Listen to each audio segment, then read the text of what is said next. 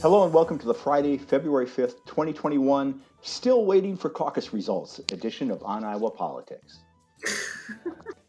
This week, the still quotable Steve King, Republicans Play Defense, and SOS. Hi, I'm James Lynch of the Cedar Rapids Gazette. With me today are Brett Hayworth of the Sioux City Journal. Good morning, Brett. Good morning. Tom Barton of the Quad City Times. Good morning, Tom. Good morning, James. Amy Rivers of the Waterloo Cedar Falls Courier. Good morning, Amy. Good morning, James. And Gazette opinion editor Todd Dorman. Good morning, Todd. Good morning. You can find us on Facebook, follow us on Twitter, and subscribe to On Iowa Politics wherever you find your podcast. First up, gone but still talking. Surprise, surprise, former U.S. Rep. Steve King is defending Marjorie Taylor Greene, who, like a celebrity, is already going by her initials, MTG. MTG. Brett, you might have worried you wouldn't have Steve King to provide fodder for stories, but he came through for you this week in true Steve King fashion. What's he talking about? What does he have to say? Yeah, I've been kind of monitoring his Twitter here and there just to make sure I didn't miss anything lately. And my boss, one of my editing bosses, contacted me yesterday. I said, I think we need to do a story on Taylor Greene and what Steve King is saying. And I'd seen a few tweets and I said, yep, we need to do that story. So yes, he's about 5 weeks out of office, but still making news. So I guess he, as a definite far right, wing of the party, he saw a person who, in his view is, a plain spoken conservative, pointing to truths and, things that are, amiss in the country. And, she's obviously in battle for her QAnon and some of these conspiracy theories. And there's the new footage, I guess it was a couple years old, but this footage of her following the school shooting student, who had lost a bunch of fellow classmates, just being very, strident in her tone and her approach and stuff. And I guess Steve King saw her, sees her as a kindred spirit, and with the move to remove her from committees, obviously that hit home because, he was stripped of his committees basically 2 years ago right now, as that term began. And yeah, absolutely. He's pushed back that she should not be removed. And ultimately that House vote did happen yesterday, and she is going to be removed. But he also used his tweets, and these are just going on tweets, James. I haven't had to talk to him, but he also was able to bring up his old grievances with Kevin McCarthy, right? So in those, he's made sure to that this is Kevin McCarthy's fault for not standing up firmly enough for her, and that he needed to buck up and do right by her in the way that he apparently didn't do right by Steve King 2 years ago when taking him off those committees. Yeah. By the way, Brett, have you asked Steve King where he was on January 6th? I have not. Huh.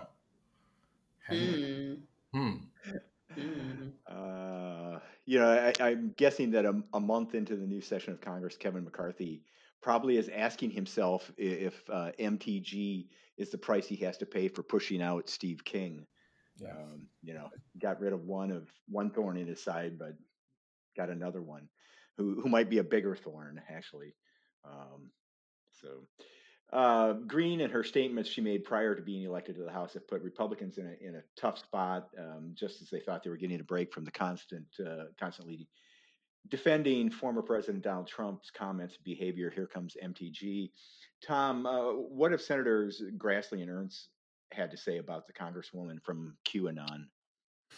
Yeah, so Ernst on Tuesday told reporters, quote, "She doesn't represent the party. I don't want her to be the face of our party. We don't need people that are promoting violence or anything like that." Grassley, talking to reporters on Wednesday, echoed that Greene shouldn't be the face of the Republican Party, and that he wouldn't disagree with anything that Senator Ernst has said. And while not presuming to, quote, speak for the wisdom or lack of wisdom of the people of Georgia who voted for Green. Grassley said, quote, but that's not the way the Republican Party is. So they, have both criticized Green and what Senate Majority Leader Mitch McConnell characterized as Looney Tunes conspiracy theories that are, detached from reality. They both said, look, she doesn't speak for the party. This is not what Republicans are about. And continue to kind of condemn and criticize her Looney Tunes beliefs. Yeah. Has Mariannette Miller Meeks weighed in on this yet, Tom? Not that I've seen. I saw that Representative Ashley Hinson, weighed in on this, condemning MTG's comments, but stopping short of joining with Democrats and calling for her to be censured and stripped of her committee assignments, like Steve King. But yeah, as of late, I haven't seen anything from Miller Meeks. Okay. How about Randy Feenstra? Brett, has he had anything to say about his fellow freshwoman? Nothing publicly. I've been kind of looking around for that, and in the recent days, and he has not. Yeah, and Amy, as Tom mentioned, Representative Ashley Hinson, who was seated next to MTG in some photos from first days of the new session, and people were commenting on that. I remember people wondering why she was next to Green, but she weighed in like everybody else. Mm-hmm. She's being asked about Green and her comments. What was her response? Well, I talked with her this morning. She holds a press call on Friday mornings. And she, doubled down in saying, I didn't vote. She wasn't one of the 11 Republicans that joined the majority Democrats in voting to strip her of the committee assignments. But she did say, her previous rhetoric and conduct were unacceptable. And if it happens in the future, she says she definitely will call party leadership to hold her accountable. But she thinks that that the body shouldn't be setting a precedent. She thinks it's a bad idea to punish people who were voted in by their constituents for their past conduct. That should be the priority of the voters to decide on that, not Congress. So it'll be interesting going forward if Marjorie Taylor Greene does continue with the rhetoric. And what are the odds of that? Yeah, right. You can see on Twitter, she's already saying, these are the 11 Republicans, we're going to go get them, in the elections and things like that. But you can sort of see she's not backing down. I think she knows her base, she was voted by her base. So I think, it'll be really interesting. She's got 2 years of no committee assignments. That's a tough prospect. It sunk Steve King. So you got to wonder if it's also going to sink MTG. Yeah, That allowed Steve King to actually do town halls. I mean, he had been coming off a period with no town halls. And to be clear, he had announced that he was going to do town halls like a week before the New York Times piece all broke. But then it was interesting because then we could, every one of those town halls, the topic was, what is Steve King going to say about the committees? And I'm sorry, I'm way off on a tangent here, James. But no, go ahead. So, these are 60-minute town halls, and I would say, and I saw a good chunk of them. For the first 20 minutes, he would re-air his grievances about the New York Times article. And so it would be about the 20-minute mark, he would finally take questions. Yeah. It was therapeutic for him, I'm sure. Yeah, I guess. Well, speaking of being off to a bad start, President Joe Biden is getting off to a good start. Roughly 17 days into his administration, a national Quinnipiac poll found that 61% of Americans are optimistic about the next 4 years with Joe Biden as president. A Gallup poll found that 57% had a job approval rating slightly below 57% job approval rating, which is slightly below the 60% historical average for presidents elected since World War II. And his 37% disapproval rating is among the highest for presidents first reading, second only to Donald Trump's 45% disapproval rating. Todd, how long will the honeymoon last? Yeah, I'm not even sure presidents get honeymoons anymore. I think that sort of went out in the mid '90s. I think when George W. Bush won the disputed election with the votes in Florida, I don't think he got much of a honeymoon. And I think since then, new presidents, Obama, Trump, there there really just hasn't been this era, this period of good feeling after they take office. It's mostly been, okay, the losing side starts to strategize on how they can boot them in 4 years. So, but he's getting some stuff done, which is always seems to be popular. People like government to function. He's acting on some things that he campaigned on, climate and racial injustice and those issues. And he's doing what he can through executive orders, which isn't optimal. But as we just talked about, Congress is not exactly the most functional place on earth. So yeah, I think as long as he is getting things done that people like, he's poised now to get a COVID relief package through Congress, which I think a lot of people are waiting for and hoping for. So I would expect his job approval to stay fairly, in that upper 50, low 60 range for a while. But things come up, and there's going to be, the country's divided heavily. So yeah, that's about the best you can hope for, is to just sort of continue to function and get things done. How important do you think is sort of this first impression of Biden?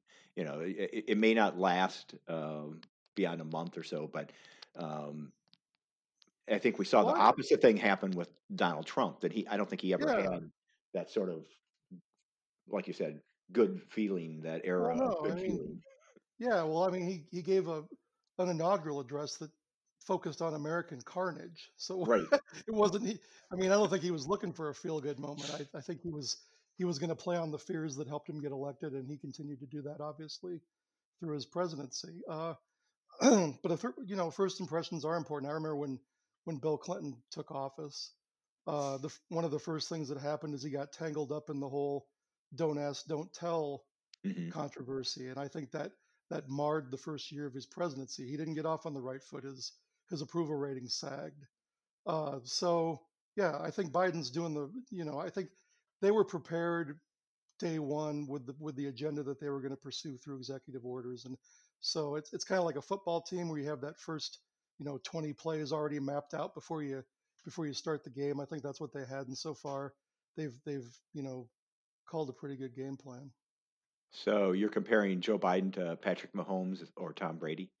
Oh, well, I mean, Tom Brady's closer to him in age. Yeah. But no, I wouldn't. But still only half his age.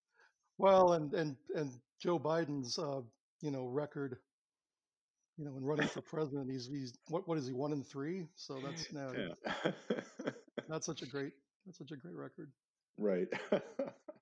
I did notice that neither of these polls on the Biden presidency asked whether people missed presidential tweets. So I guess that's. Yeah, I don't think I do.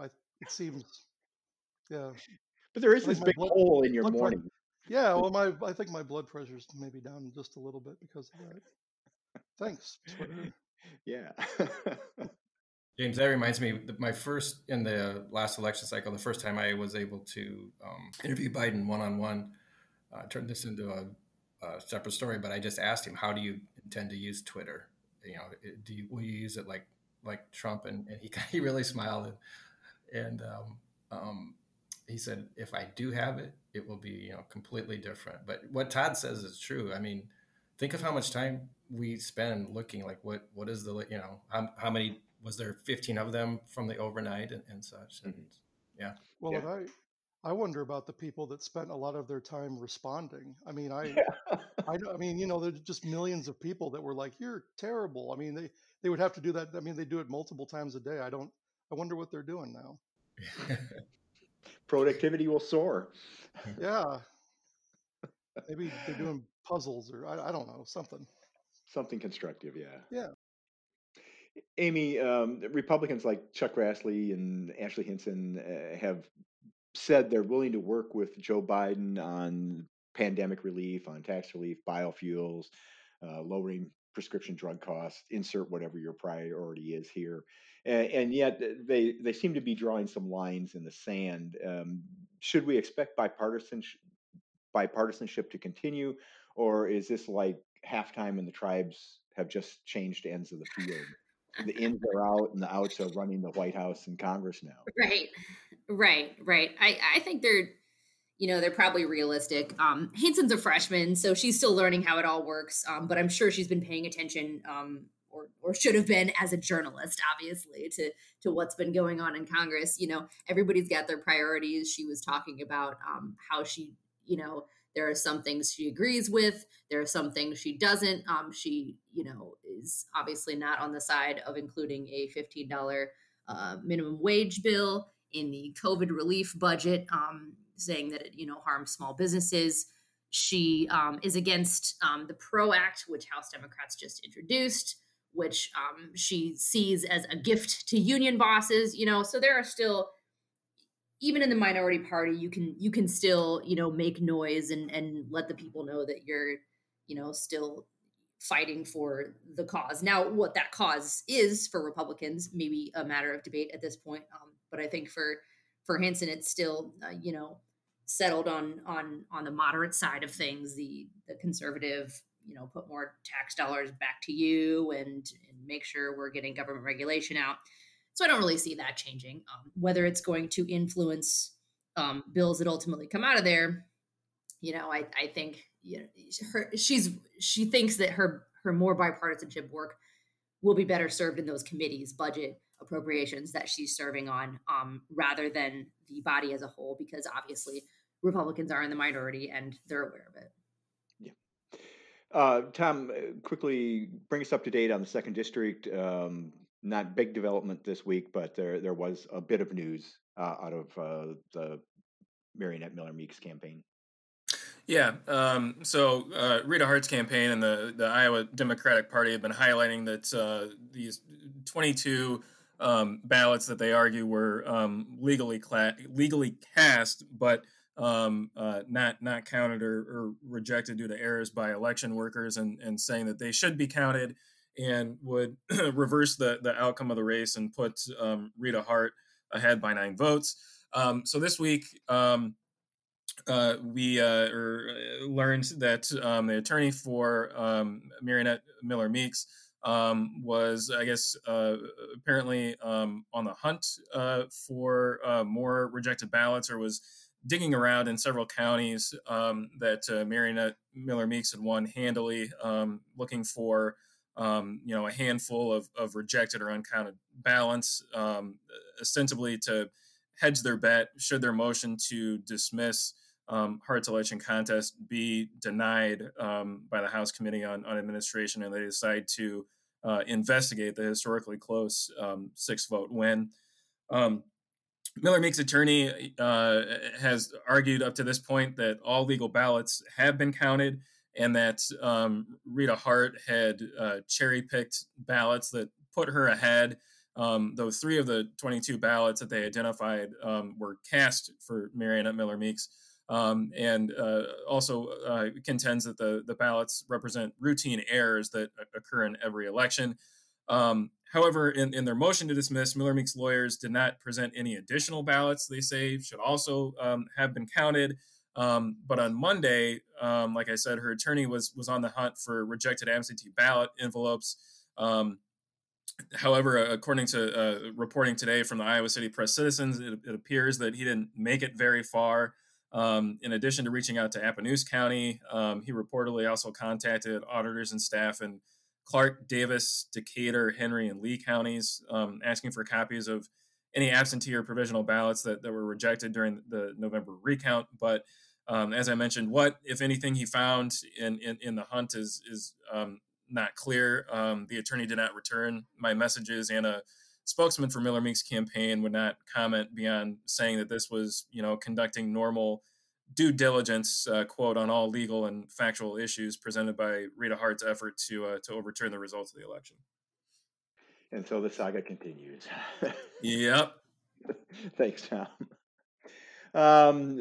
Looking ahead, this week, Lynn County Auditor Joel Miller announced he's exploring a run for Secretary of State. If he runs, I'm assuming it will be as a Democrat. It would be a battle of two Lynn County candidates who have repeatedly clashed on how to conduct elections. Sometimes it has seemed that Miller enjoyed more support from Lynn County Republicans than Democrats. He's been primaried and threatened to challenge Democratic incumbents. He changes the party affiliation to independent when he was seeking a seat on the county board. Todd, Miller didn't give a full-throated commitment to running. Is he just messing with Paul Pate? It's possible. Although I think he probably is serious about potentially running. He, as you mentioned, he tried to run for the county board of supervisors as an independent. I think he's been auditor for I forget exactly how long, at least maybe 2 or 3 terms. I think maybe he's looking for other challenges. It seems so. Yeah, I mean, it's possible that he might run. Now, I mean, the biggest factor is who else is among Democrats is interested in running against Pate, because I mean Miller is well known in Lynn County, but I think beyond that, I'm not sure, how well he's known throughout the state or in state Democratic Party circles. He has been sort of as you sort of mentioned, he's been kind of he's a Democrat, but Republicans don't nominate anyone to run against him because they like him, because he's clashed over the years with Democratic supervisors and other Democratic office holders over disputes, budgeting disputes and whether his office could audit and all of these different things. So he's a fairly controversial figure among local Democrats. You mentioned the primary challenges that he's drawn. So I'm not sure how much base of support he would have in Lynn County in a Democratic statewide primary, and beyond that, I don't know that he would have a statewide impact, but he certainly got some ideas about how elections should be conducted. So I guess he would be, if he's going to bring those to the primary campaign, that would be welcome.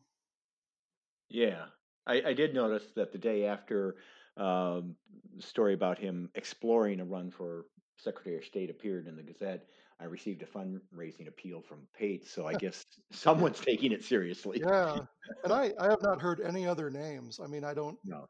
I mean, this is, there isn't a lot of, behind the scenes people talking about who's going to run for Secretary of State. That's, Yeah. Well, I it's mean, important, but it's not, so. Deirdre DeGier ran, Mhm. and I think a lot of people were pretty impressed by her. I don't know if she would run again or not. Certainly, she's probably better known statewide than Joel Miller at this point, just because she's run a statewide campaign. But yeah, so it's not one of those positions that people tend to line up for this Yeah. far ahead of the election. So. Well, and if other Democrats conclude that Pate will probably win and they want to focus those resources on other races, legislature, governor, and stuff, I mean, it's possible that Miller could run and get the nomination. And Sure. Yeah. Yep. Well, that's it for this edition of On Iowa Politics. But before we go, we can't sign off without saying goodbye to one of our colleagues. This will be Brett's last podcast with us. Brett, was it something we said? Yeah, exactly. Yeah, you've just botched so many podcasts, James. I just couldn't persevere any longer. So. I'm surprised anybody's lasted this long. Yeah. Leave while you can. Yeah. Wait, we can leave? Yeah. So this is my last podcast. This is actually my last day for the Sioux City Journal after about 18 and a half years. And perhaps the end of, it appears, 25 years of journalism. I worked at the Carroll Times-Herald before I came here. And it's funny, I think a few weeks ago, I thought about it and didn't think I didn't know if that sounded too unprofessional or whatever, but I did throw out my farewell column. my career completely overlapped with Steve King's. I came in 2002, which was his first for the U.S. House as he won, and Steve King exited about 5 weeks ago when he did not win re-election after 18 years. And I guess maybe I just couldn't put up with not having Steve King to cover on a daily basis, I guess. So, and I guess my point is that I outlasted him, so to speak, by about a month.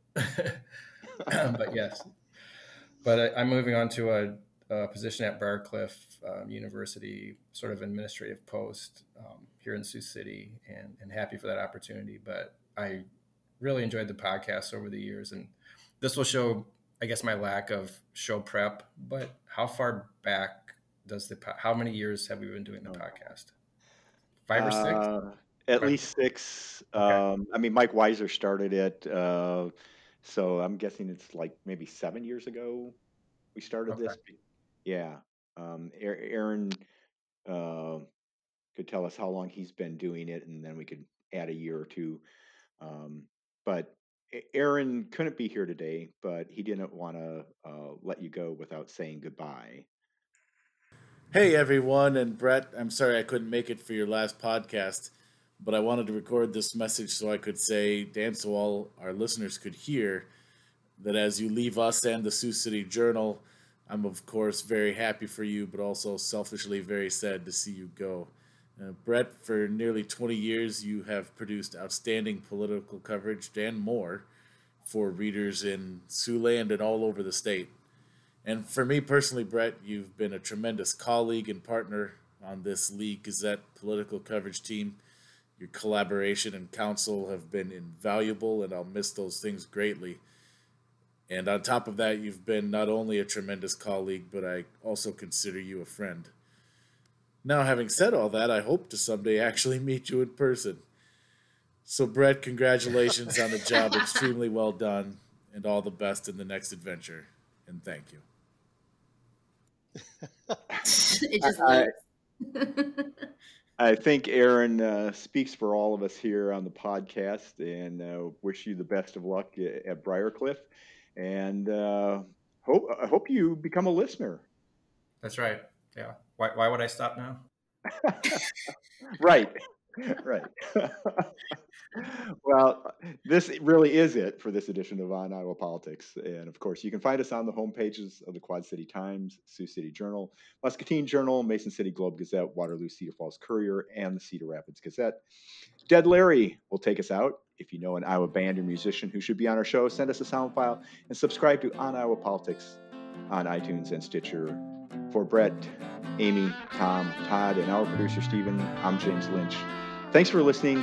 Stay well.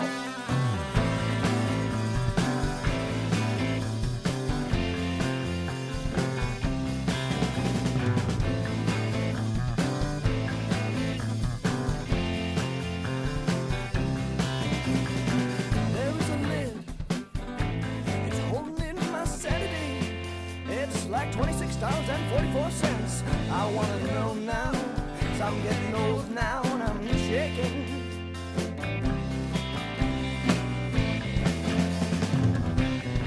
Well, that's good for you. What it's bad for me. So good for you. Now there's nothing left to lose but my humanity.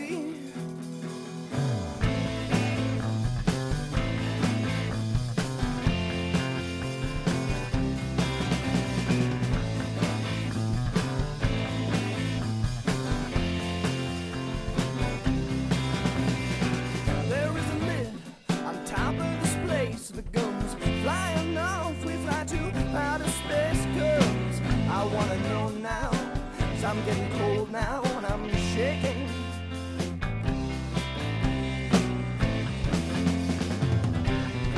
Well, that's good for you. But it's bad for me. So good for you. Now there's nothing left to lose but my humanity.